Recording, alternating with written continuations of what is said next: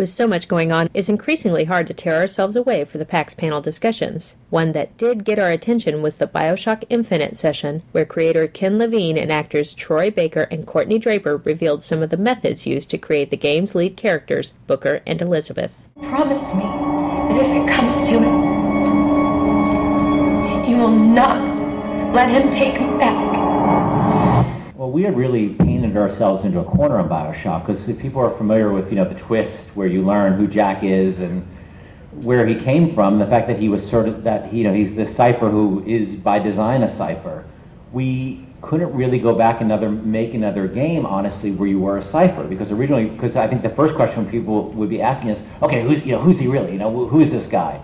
That really left us with a problem. And I think that whenever we have a real problem, we always try to say, okay, well, what's the opportunity in this problem? And the opportunity we found was, let's go against what our instinct is and let's really try to embrace character in the storytelling. Because, if you look at BioShock 1, it's basically a museum piece. You're in Rapture after it's fallen apart and after the party's over. And we said, well, what if in this story you were the catalyst for what happens in Columbia in a lot of ways?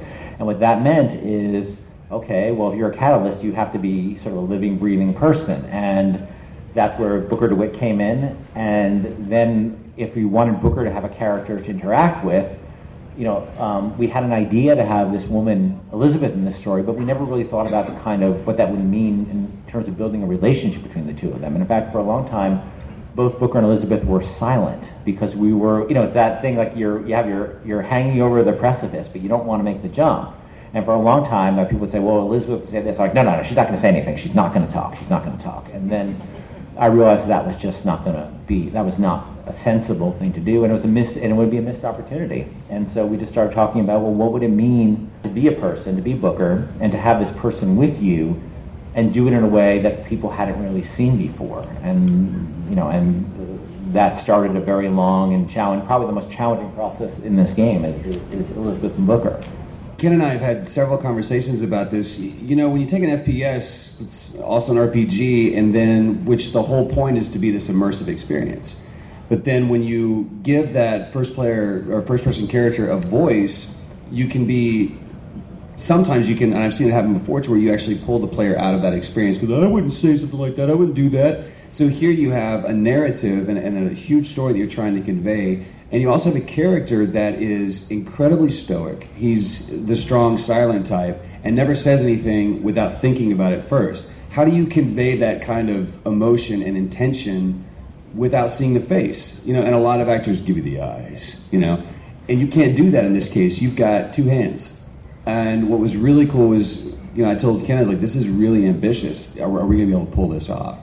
And it was really cool because he's embraced this phrase and drilled it in my head of draining the swamp, of just pulling any of the ideas that you think you need to compensate and just really trusting it. Because the benefit and the asset that we have in this is we have Elizabeth there to really sell the fact that Booker's taking a second on this decision. He doesn't know what to do. He's scared. He's awed by what she just did. So the way we work this is, usually when we did System Shock and BioShock, I never met any of the actors on BioShock. I met them over the phone, and we would just do, basically, I'd be sitting there in a conference room on a speakerphone, and we would have the actor in New York or in LA, and I'd be directing them over the phone, and they had the script, and I would do some rewriting on the fly. I had a fair amount of rewriting on the fly. But it was, by nature, it wasn't a very intimate process. And with Booker and Elizabeth, we decided very early on that we would need to get to know each other.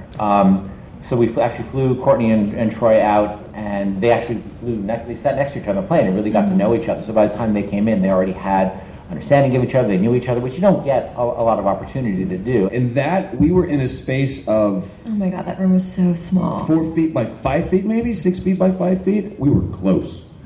We were real close. And so when she's looking up at me, I am literally, right in front of my face. Right in her face.